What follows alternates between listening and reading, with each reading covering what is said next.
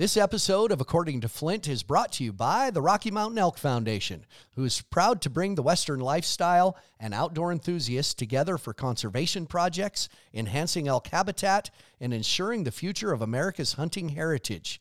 Visit rmef.org for more information. Thanks for listening, and enjoy this episode of According to Flint.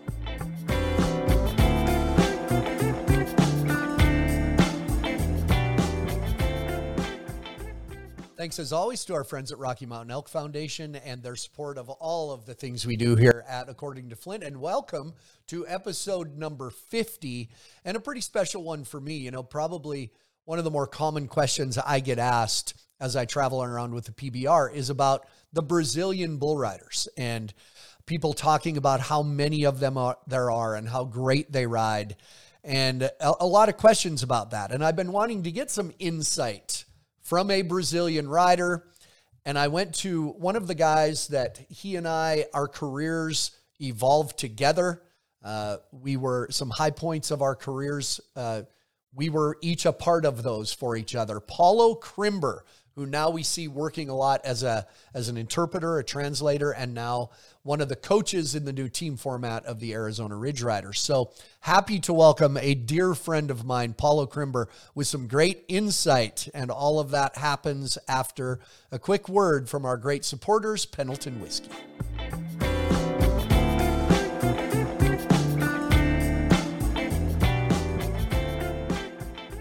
This, along with every episode of According to Flint, brought to you by Pendleton Whiskey. For more than a century, the Pendleton Roundup has defined what it means to be a cowboy.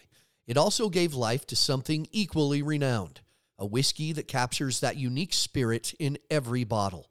A whiskey made with the finest northern grains and cut with Mount Hood Glacier water.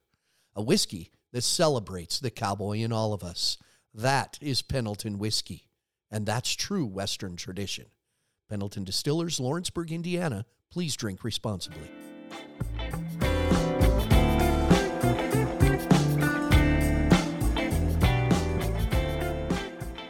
Well, welcome to another episode of According to Flint, and just have been informed, episode number 50.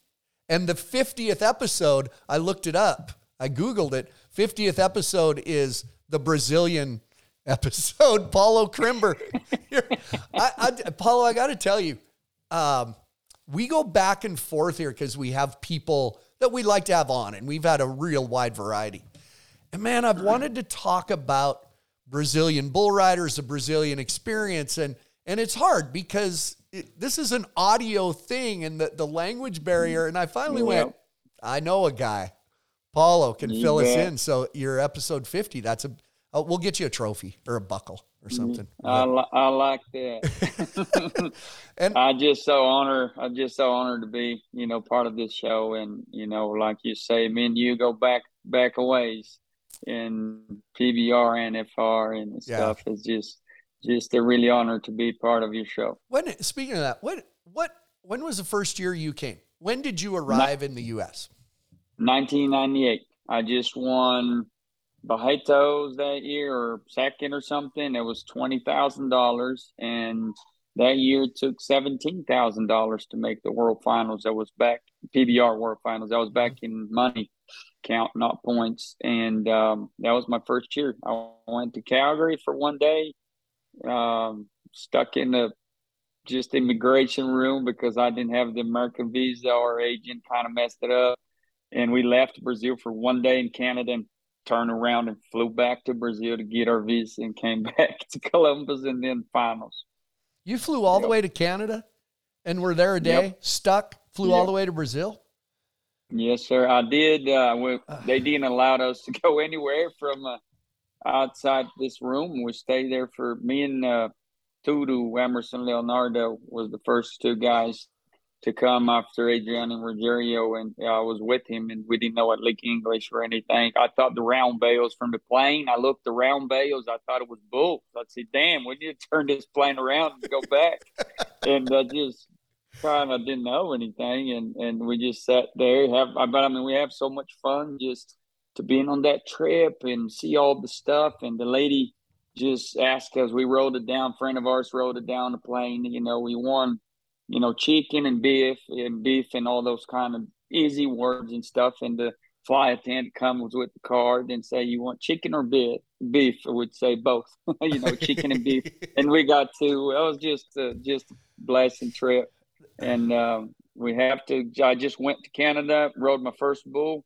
I actually bumped Adriano out of the short round, got into the 15th, and I won some money there. And then I hopped on a plane next day and went back to Brazil, and then got my visa and stuff, and almost have to kick this travel agent's ass at the airport because it was trying to kind of do us wrong. And I came back to Columbus, and I think I played second or third or something like that, and went to Vegas. You were early on, though, when people think of, the Brazilian riders in the PBR is such commonplace now. There's a lot of them. You were early on, though. Adriano came and rodeoed or went to the NFR. Were you next, or like in the order of good Brazilian riders that came over? You were real early in that process, weren't you? I was the third. Rogério, remember Rogério, the big, tall, really like sticky guy. Mm-hmm. He rode Promised Land, Deuces Wild, Rampage. I think bucked him off, but he rode like a Yellow Jacket. He rode a bunch of those big name bulls at the time. He was right after Adriano, and then I was the third one to come. Whatever happened to Rogério? Because I kind of remember him. What did he just go home? Go home? He just went home and found a bride, and she was on law school. She didn't want to come here with him, and she regrets that right now because she didn't work out very good. But he's a great guy. He just ranching and doing something, living a life there. Yeah.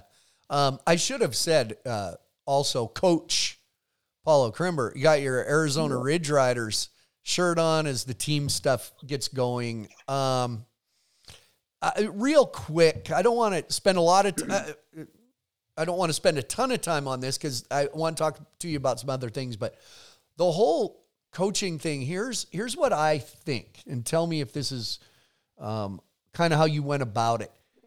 The selection of the riders for your bull riding team, I see it, there's different traits to look at besides just riding percentage, buckles, this whole feel of the team who will thrive in that. You got to kind of sort through the guys that you think are going to thrive in that setting, right?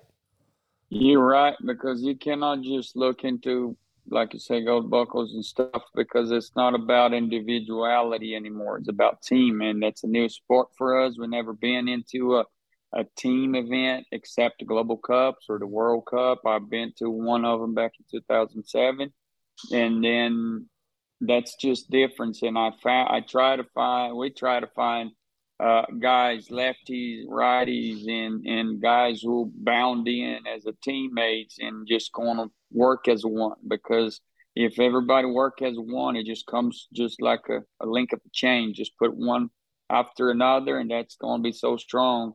And a lot of guys, it doesn't do that. They don't play along with another guys. They're just so used to being individual. I think that's probably the most critical part of them, just to select the great guys. We came out with a great team. I think, where we were on the draft, I think we got one of the strongest team out there.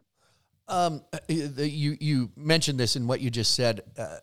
Fans, I don't know. I look at it as when in football in the draft, a lot of times they draft for necessity, not who's the most. The big debate is, do you draft for what you need or do you draft for the most talented available?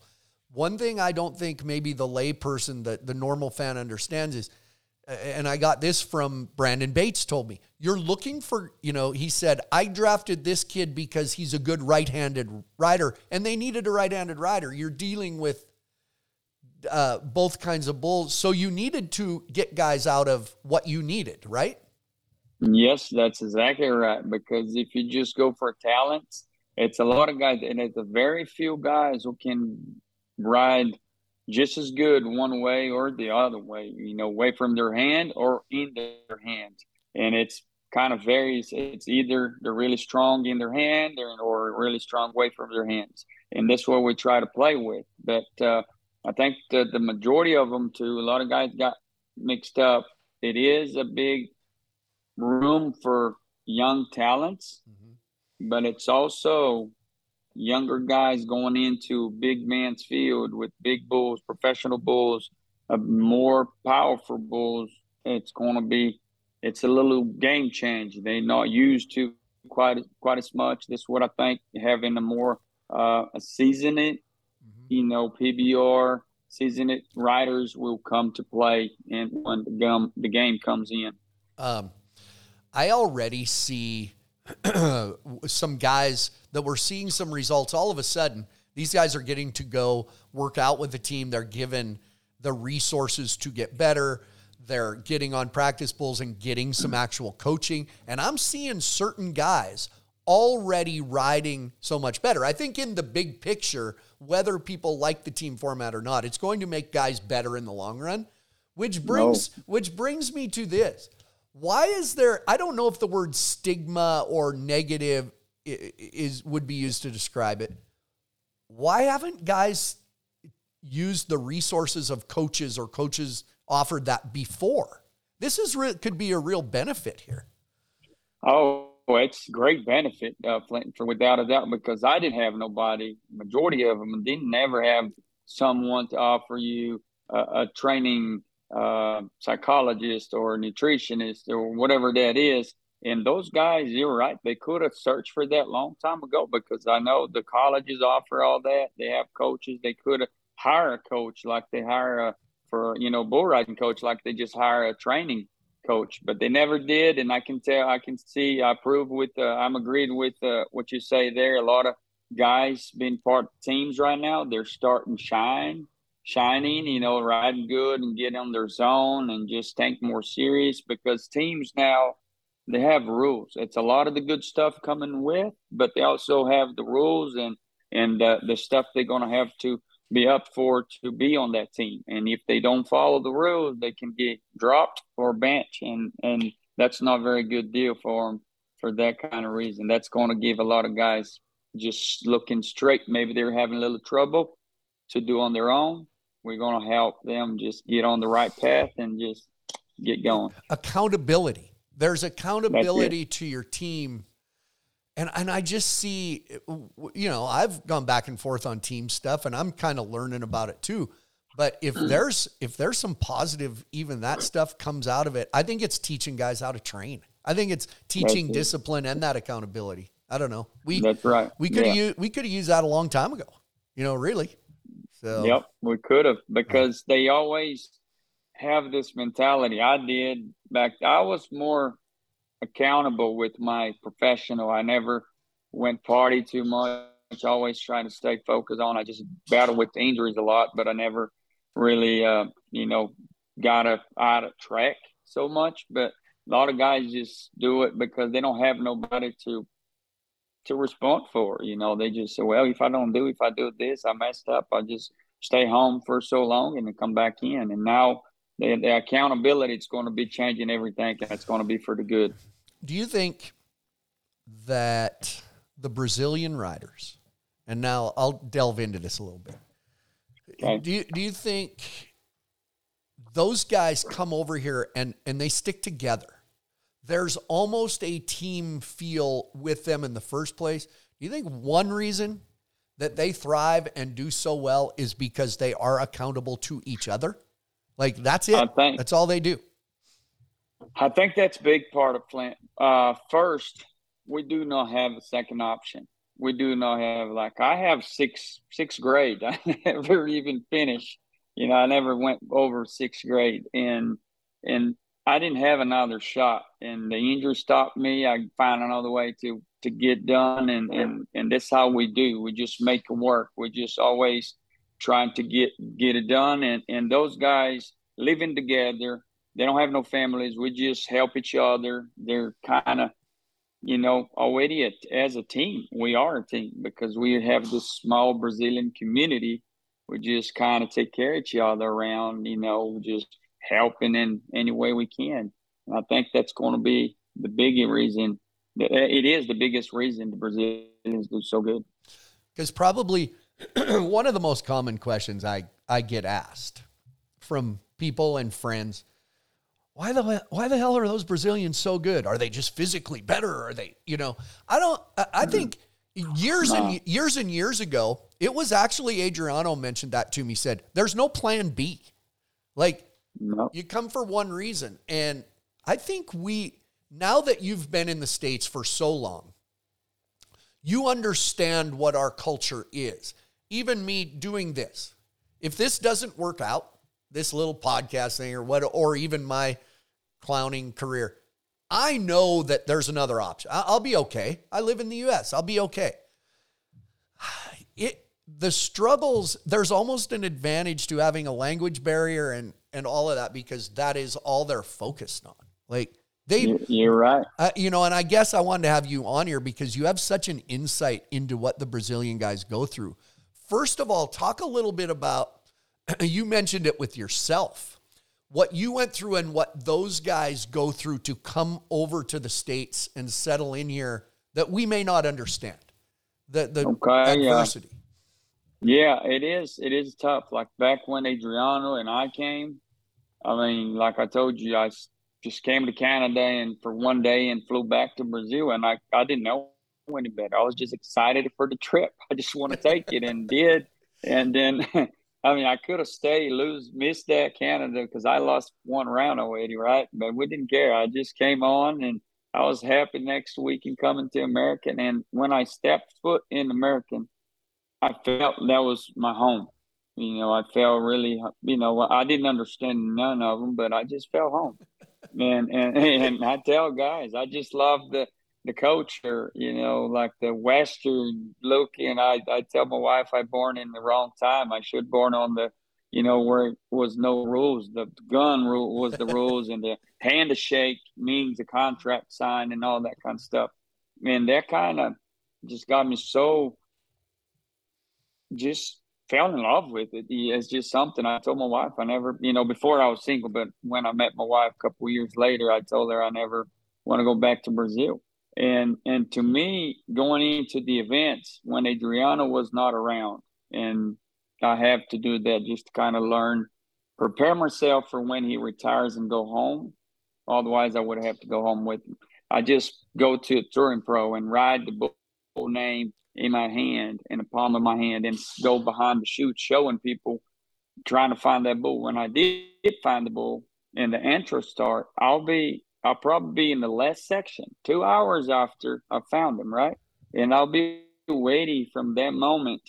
I got out of the arena. I have my boots tight, nib strap up, vest up, and everything. Just wait to put my glove on, because I didn't know any better. I didn't know. I just kept my eyes on that bull, and wherever that bull goes, I was just watching, just like a dog, and because I was so afraid to miss it, right? Mm-hmm. And now those guys, they come here. Sandro Batista, one of the members of our team, he never been here. He's arriving tomorrow.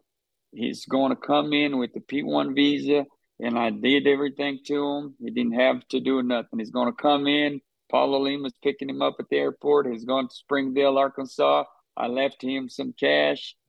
It's already no trouble. It's just the difference. You see, that's what is so hard for those guys now, I think, to learn English, because they have so many people, like they use. I helped them, always did, and my wife helped the women's, like even having birth, going into the hospital, because their moms might be here, but they want my wife to go with them, because they feel comfortable with her, knowing she's going to understand what the doctor's going to say, and she treats them with kind. That's pretty big, to be not having no blood relationship with the person, and she chooses you to be in her best, probably the most important moment of her life, having a kid, bringing a kid to this world, and have you over their mom. It's really special, and that's what we do. We just make them lives easier, and I ate a lot of bad food. Not bad food, just something I was not used to, right? Yeah. Now I love it, because I didn't know any difference. When they see they hand me a menu with no pictures on it, I was screwed. But, hey, me too. Most of us are the same way. Hey, I go to restaurants all the time with guys who point to the picture. So yeah, hey, it's just crazy. But I found out later, Flint, I missed a lot of great deals and a lot of great steakhouse or good restaurants because I see a McDonald's next door, and I just go to there because I know I was going to order whatever I want to eat. Do you encourage? I like what you say about it. You help those guys. It's a little easier on them than it was on you. But you were immersed in the language thing, and you had to learn English. Where there are a lot of guys. There's Brazilian guys, and I know they're good guys. They're good dudes, but they don't speak English hardly at all because they're not, like you said, they're in that circle. Do you encourage them? Do you tell them, go learn English? Because I do. It really helps them with the fan relation, doesn't it? You bet. I mean, I totally tell them to do it. And one reason, when you move to a different country, you have to accept the rules, live by the rules, and first of all, learn to speak their language, right? Because that's me. And that's because they did invite us here. They have no obligation to try to help us. I mean, they do all the time, but those guys get so good right now, they don't see how special and how good it's going to be for them to learn to communicate and express themselves. Like you say, it's a lot of great guys there, but you don't know. We cannot have a conversation with. You don't know how you cannot ask him how your week went this week. You know, what you do for 4th of July, you know, whatever. And that's something they got so lazy about it because they have me or other guys to translate for them. They should do like Jose just did. Jose, it's one of the guys who impressed me the most because I learned really quick and so is he. But him having me and a lot of people, I didn't have nobody, right? And him having all me and all the help, he learned really fast. And that shows how much does he want to. That's what they need to understand. It's not just come here and win money and do all this. They need to be respectful enough to learn their language and say, hey, how are you? Or, how are you doing? Whatever it is. I think that's really important for them, not just respectful for their sponsorships to talk to you or with the reporter, whatever that is. They say, how are you? How are you, buddy? Hey, buddy. Everybody, every single one of them. Buddy. There must be some handbook that when you come from Brazil, hey, buddy. Remember Guilherme when he came over, and I remember he didn't speak any English, and he had a dog, and the dog's name was Buddy because he could say, "Hey, buddy." Come here. Yeah, it's just funny. You're right. They just get so. They hear, I mean, Brazilians are quick learners if they want to because the hard life we have and everything we have to go through to make it work. But a lot of those guys just get lazy. That's how it is. Because one thing I'd say, Flint, in this country, the only people who doesn't make over here, it's lazy people because it's plenty work. It's plenty jobs for whoever wants to work. Maybe not be what you want to do, but it is jobs. Yeah. And I tell them when I see some of them, the Brazilians too, some of them just, I'm going to a hard time. If they're injured, that's a different deal. No, get me wrong. That's a different prospect. They cannot do it. But if they're just there and say they're going, they're hurting for money, I call them straight up. I say, because you're lazy. You're just sitting on your ass. Just go get yourself a job and go to work. And most times I hire them and help, it's just how it is. Hey, matter of fact, I made fun of him to his face the other day, Silvano. I'm like, Silvano, you can't keep pretending you don't speak English. Like we joke that Silvano Alves made a living out of pretending he didn't speak English. We always said that he got to avoid media stuff. Funny when I see you at the bar and we're standing there. You speak great English. I'll tell you who we used to, not to reminisce, but Renato was classic. Where you're like, he barely speaks English, and then he'd go talk to a lady and be like, "Hey, how you doing? Good." I'm like, what? Wait a second. That's great. I do remember. I think it was Adriano came to me when you were first starting to do well. By the way, I looked it up. Your career riding percentage was 51%. Does that sound right? Yeah. That's really good. Like you're really. It is. Paulo, you were pretty good. Nice work. I was. I think I was. It's just. I know I wasn't. Every time I nod my head, I give my 100%. I never hold anything back, and that's what it means to me. The injury came along, and that's what's kind of got in the way. And that was God have different plans, and I was happy with what I got. I got done. Yeah. Yes, sir. Well, I remember Adriano came to me and said, "This is Paulo," and you were just standing there smiling, and he said, Paulo's a good dancer. I said, yeah, whatever. He said, no, he's a good dancer. And you broke out your little break dancing thing. And I went, oh, so I communicated with you through him. The dancing. To say, you were like the first kind of planned celebration. And it was because he came to me and said, so you and I communicated. And I said, when you ride, well, and so we always faced each other. Yeah. Remember that? It was the very first time I watched it the other day. I was watching some old, 98 rides, and I was shy. I was happy because I stay on, and then you jump off your barrel and walk up to me and pointed and kind of did what you just say, and that from that moment on, we did it for a while, and then I quit it. To doing, and all the fans started asking, and then I went back, and I think that was my way. Before I learned to speak with them, that was my way to appreciate them and just say, "Hey, thank you guys for coming and enjoying the show, enjoying us, and coming to watch us." That was my way to communicate. It was here. You do this, right? Yeah, I did this, and then I go back. And, yes, sir.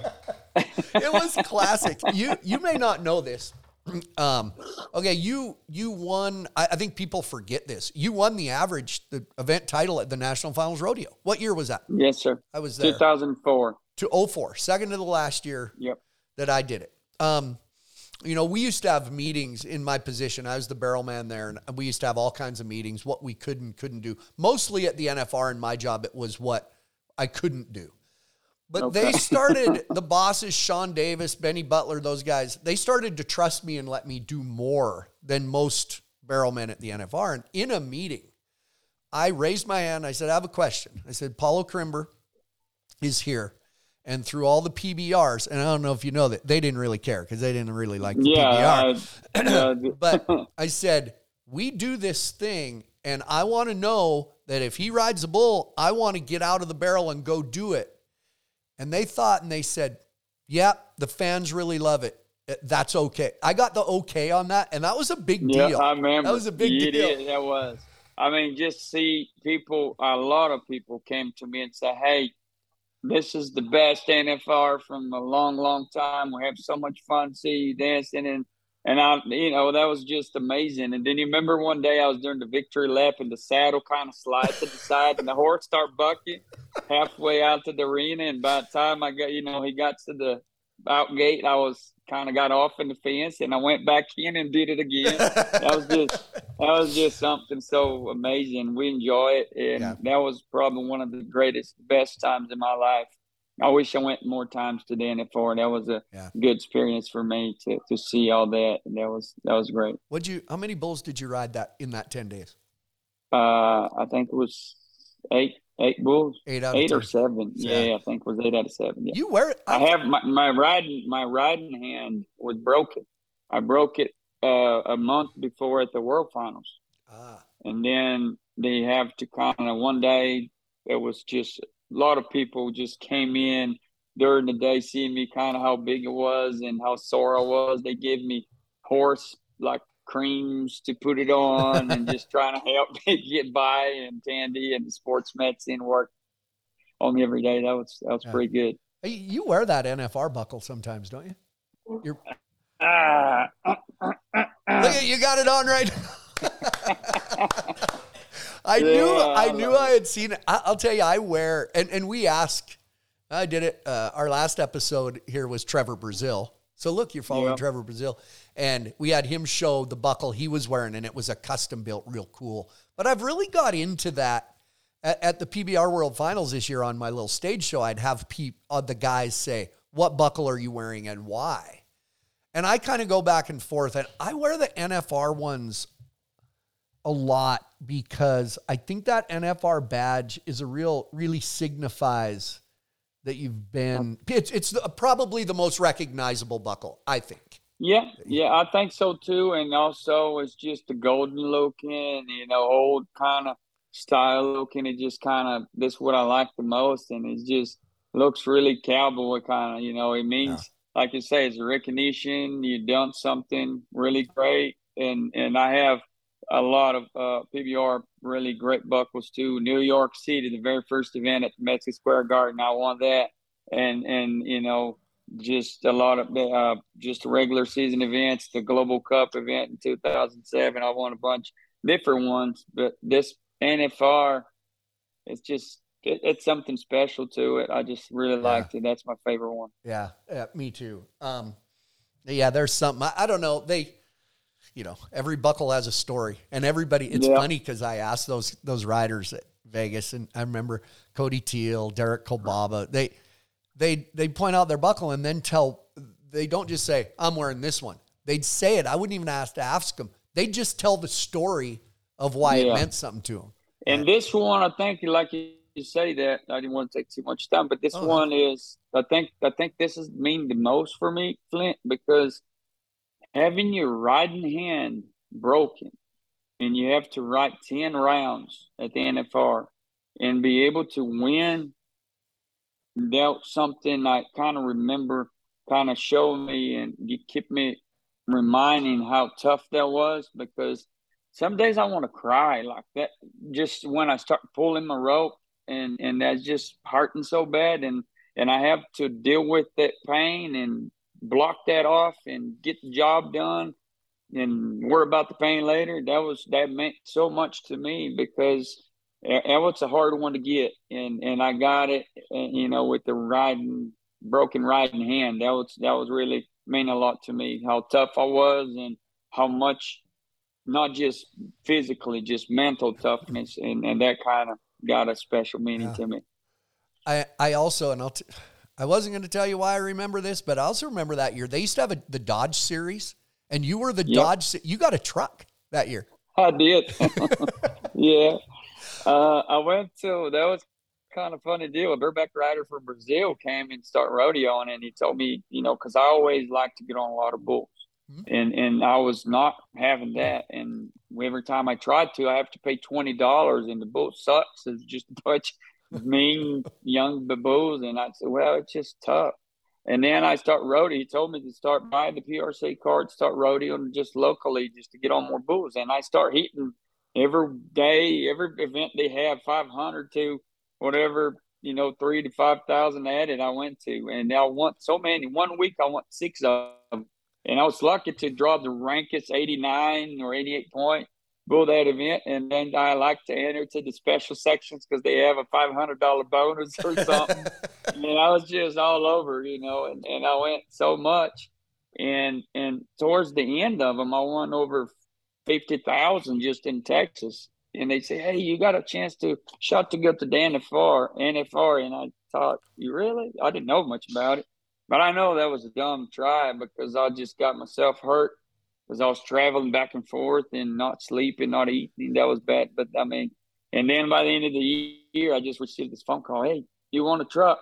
I said, what do you mean I want a truck? And I didn't do it. I didn't bet on anything. I didn't do nothing. You thought you were back in Brazil. They're giving you trucks and motorcycles. Yeah, I know. No, in Brazil, I won a bunch, but not here. So no, you won the Dodge Series in Texas, the highest point guy here, blah, blah, blah. And they told me to choose one. And I just always want to have a dually with the double wheel on the back. Just kind of big. And they got my name on it, the PRCA logo. That was great. And I got a camper off the deck. I put a camper on it. Well, I was a official rodeo guy. I'll tell you, I got it. I'll reveal something. Probably pretty confidential. I'm not going to tell you who it was.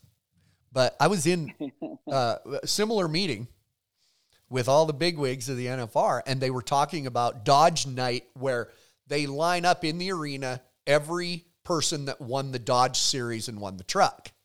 And they enter at one performance. And I'm in a meeting, and this person in charge said, well, we ain't introducing that bull rider.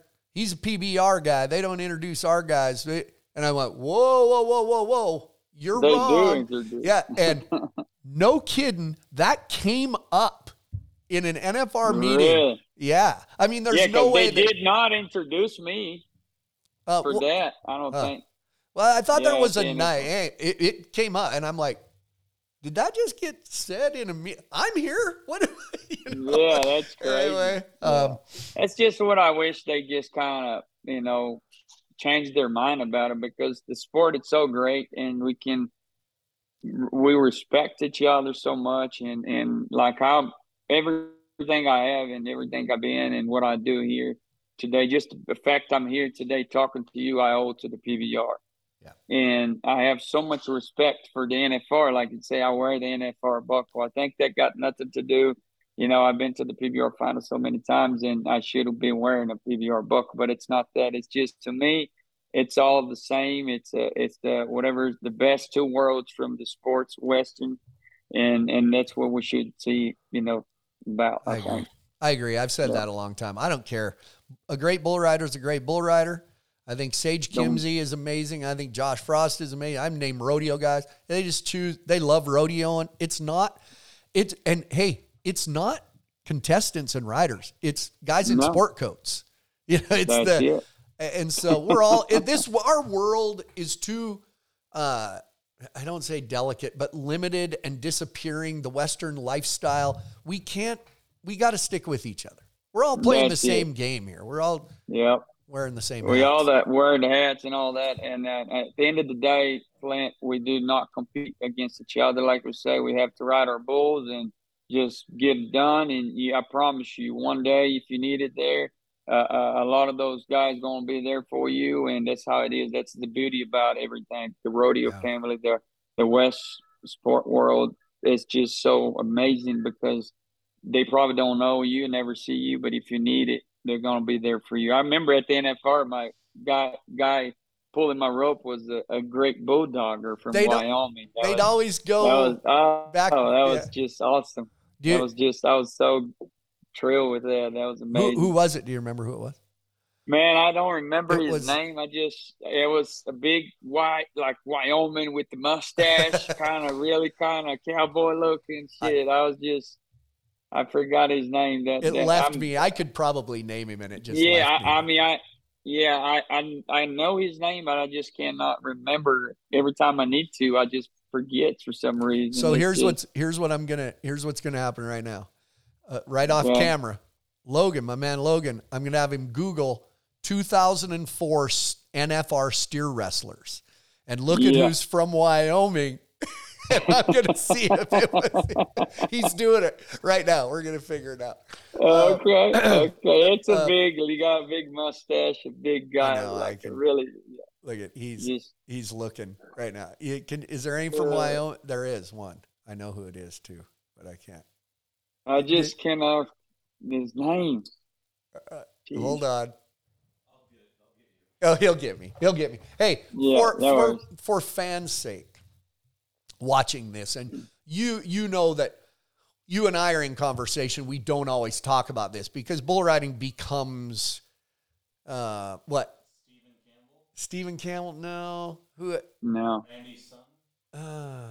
No. There's a Randy something. I think it's Randy something. Yeah, it is something. Randy Soon. S-U-H-N. Randy. There was Todd and Randy Soon from Wyoming. Yeah. There's one more. Big Jason. Whatever. Yeah. Anyway. I'm embarrassing the guy. I have so much respect, and I cannot just come up with his name. I could probably look at the list. He might have when I see him, I know him. I'll shake his hand just like with the respect I have for him to be there for me every night. Yeah. Well, anyway, we don't always talk about it because bull riding does become kind of, we don't sit around and talk about bulls and bull riding, in our world. But for fans' sake, Tell me a couple, or maybe one memorable or a couple through your PBR career, a well-known bull or maybe not so well-known that maybe you think is one of the best rides you ever made or most memorable rides you ever made. Do a couple stand out that you can remember. Okay. One of them, I think the very first one was Jack Daniels Happy Hour. I was the first guy to ride him in 2001 at the World Finals, short round, the last round. Huh. And I went to the side, and he bucked off Adriano, Troy Dunn, Ty Murray, all the big name guys. I always watch it, and I was impressed to be riding, with them. And I draw him, and he was Grasshopper's son, if I'm not mistaken. Okay.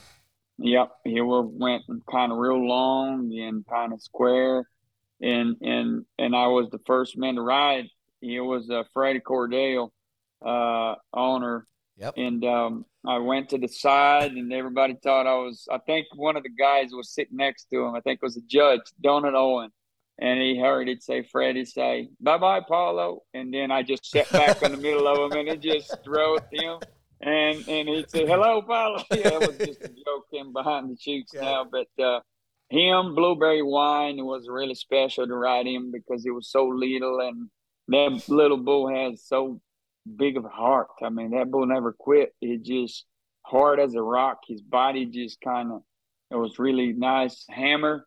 Big Brindle bucked me off 4 times, and I rode him at the World Finals before the NFR in 2004 with my broken hand the very next day. And I have to change a little bit, the way to get riding and worked out. It was one of the favors, I think, those 4 bulls there probably, And then at the NFR, Mr. USA, that's one of my round winners. Black Sabbath, I won around on him too. It was I can't remember the names up the other 2.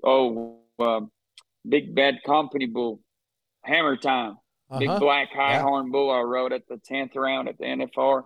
Those bulls, they're like the Hammer Time was not ridden for 380 something times, and I was able to ride him, and he bucked me off once in Austin, Texas. And that was pretty great. That was those bulls. That's a lot of them, but those probably sticks out a little more, I think, than every other one. I said this earlier with your riding percentage, and even myself, because I see you a lot now in a different aspect, and I think people forget how good the bulls you rode. Yeah. I think so too. Cody Lambert say the other day, and I think it's true. People see me for the translator now, and they kind of forget who I was as a bull rider. I sent him this video. I'll send it to you in a minute. That was my son found it, and he sent it to me. I was just coming back from the ranch, and he sent this text, and I opened him up. It was the Jack Daniels Happy Hour second time, because I was the only one I was the first one to ride him, and the only one to ride him twice. And they retired him after I rode him the second time. Huh. I think Fred Cordell was going to have a heart attack if he ride him the third time. But, he bucked really hard the second time, and I was 92.5. I won the round at the Eliminator Pen. Both times wasn't. And it was a bull. I think it was the very second bull I got on at the World Finals in Las Vegas in 1998. His name was Lawman. And I won the ranked pen round in Las Vegas in 1998. And then I rode him in the short round at Madison Square Garden for the first event ever at Madison Square Garden. Huh. Yep. You said that people know you as a translator. Did you ever hear, we had a guy on our crew, Big Jake. Remember Jake, the big redhead? Yeah, Big Jake. You bet. Mulbert. Yeah. Have you ever heard him imitate you? Have you ever? Yes, like with my hands. Yeah. And he does. He used to stand beside me and do the translation where he'd just make it up, and he does your little because I tell people all the time, Paulo Coimbra has the greatest accent ever. It's a combination between a Brazilian and a Texan, because you learned to speak English in Texas, and Jake could. He just ride him. It's amazing. God, good, just thank God that I'm here. He used to do the whole. And it's funny because I think I came to be a mimic because among the Brazilians, every one of them imitates me. Luciano, Danner, like even John, my son, and Balderon's boy. I mean, it's everyone. They talk to each other like me. It's just fun. I say, you know what? I think it's just a compliment. I'm different from everybody else. I don't care. I got my own style, my own way to talk, and that's me. Well, it's funny. You bring up all those names, and it makes me, earlier when we were talking about. Ask them, when you see them, ask Luciano to talk like me or Danner. Danner's going to be, Luciano and Cheyenne. Ask him. I will. Because we talk about those guys learning English so we can learn their personalities. Because there's guys that I don't think fans, for one, we knew early on Fabiano was funny.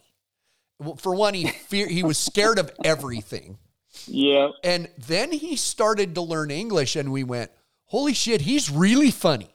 Like, he is. It really can do fun. so much. And you know who I think, tell me if I'm wrong, you know who I think is sneaky, like funny, sly is Denner Barbosa. Danner is. He's real quiet but he picks on everybody. He's just always doing stuff, and he creates those mimics in sand, like Spider-Man. He picks on Spider-Man a lot. He gets those big muscular guys with the tongue or just those bodybuilders. They have to do the picture and put Spider-Man's hat on top of them and post it on their group message stuff and just put his hat on a women's body. It's pretty fun. And Mauricio learned English fast. Another one of those guys.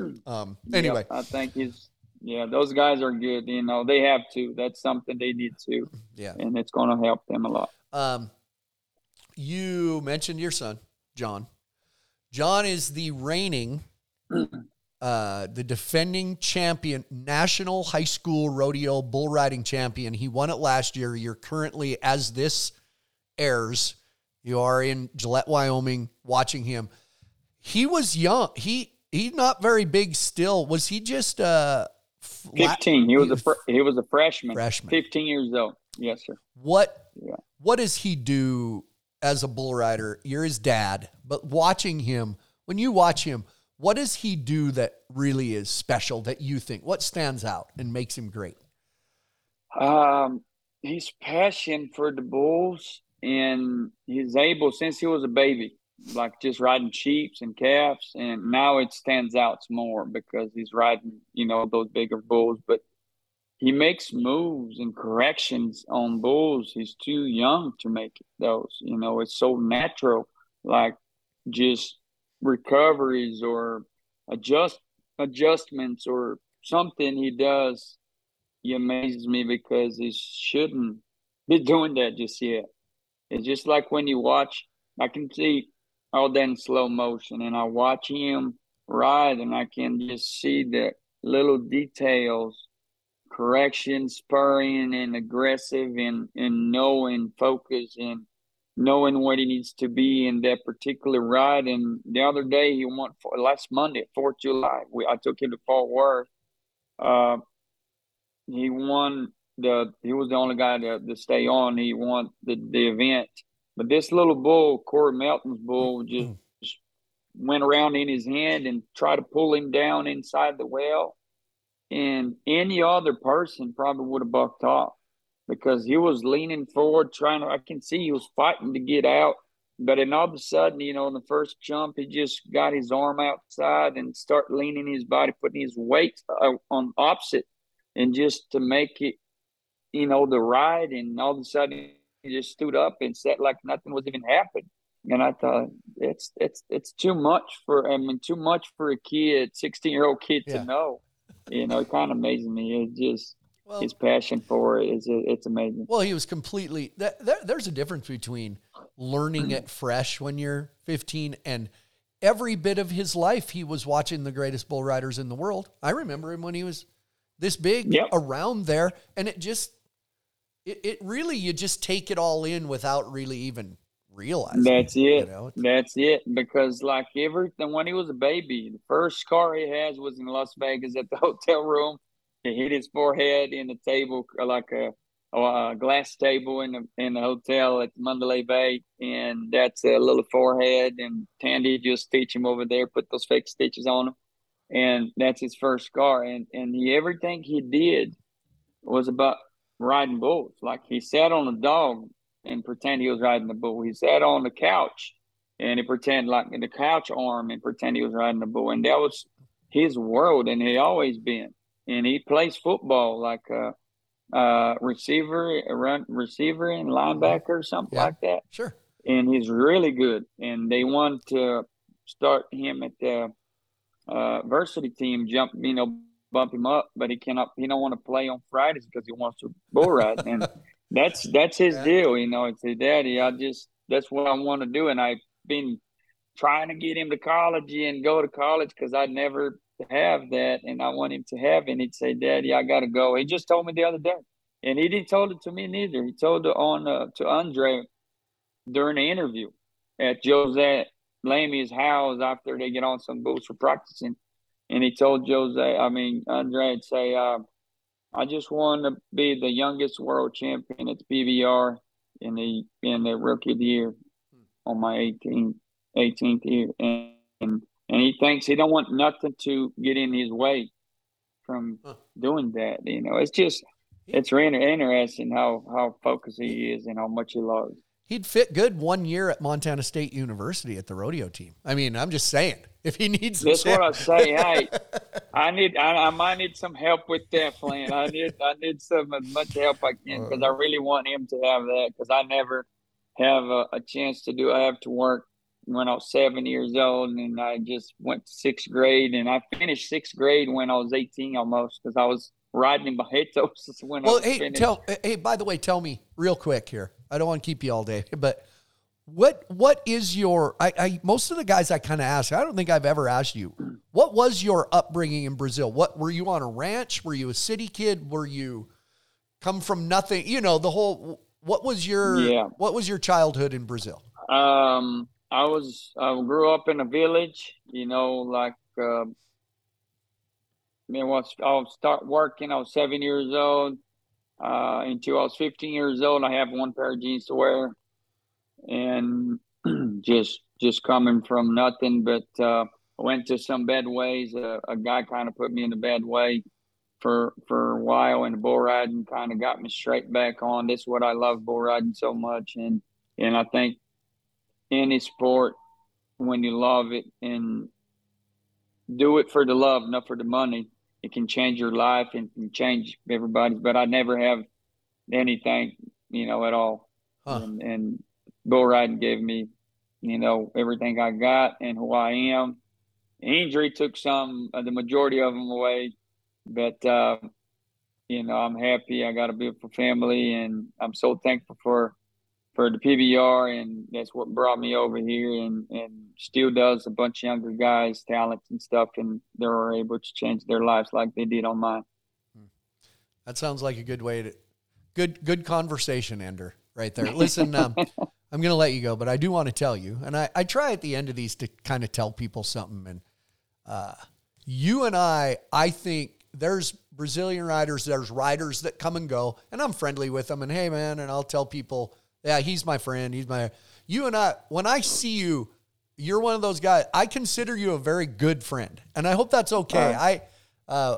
There is a history there. I was starting in the PBR. You were starting. We kind of grew up and we danced and did all that stuff, and it meant a lot to me. It was great. To me, Flint, it's not just okay. It's an honor to have, consider you and knowing you consider me as your friend, because I respect you and I consider you the same way. And you're probably it's the greatest, and it's not going to be another one like you, and they can try.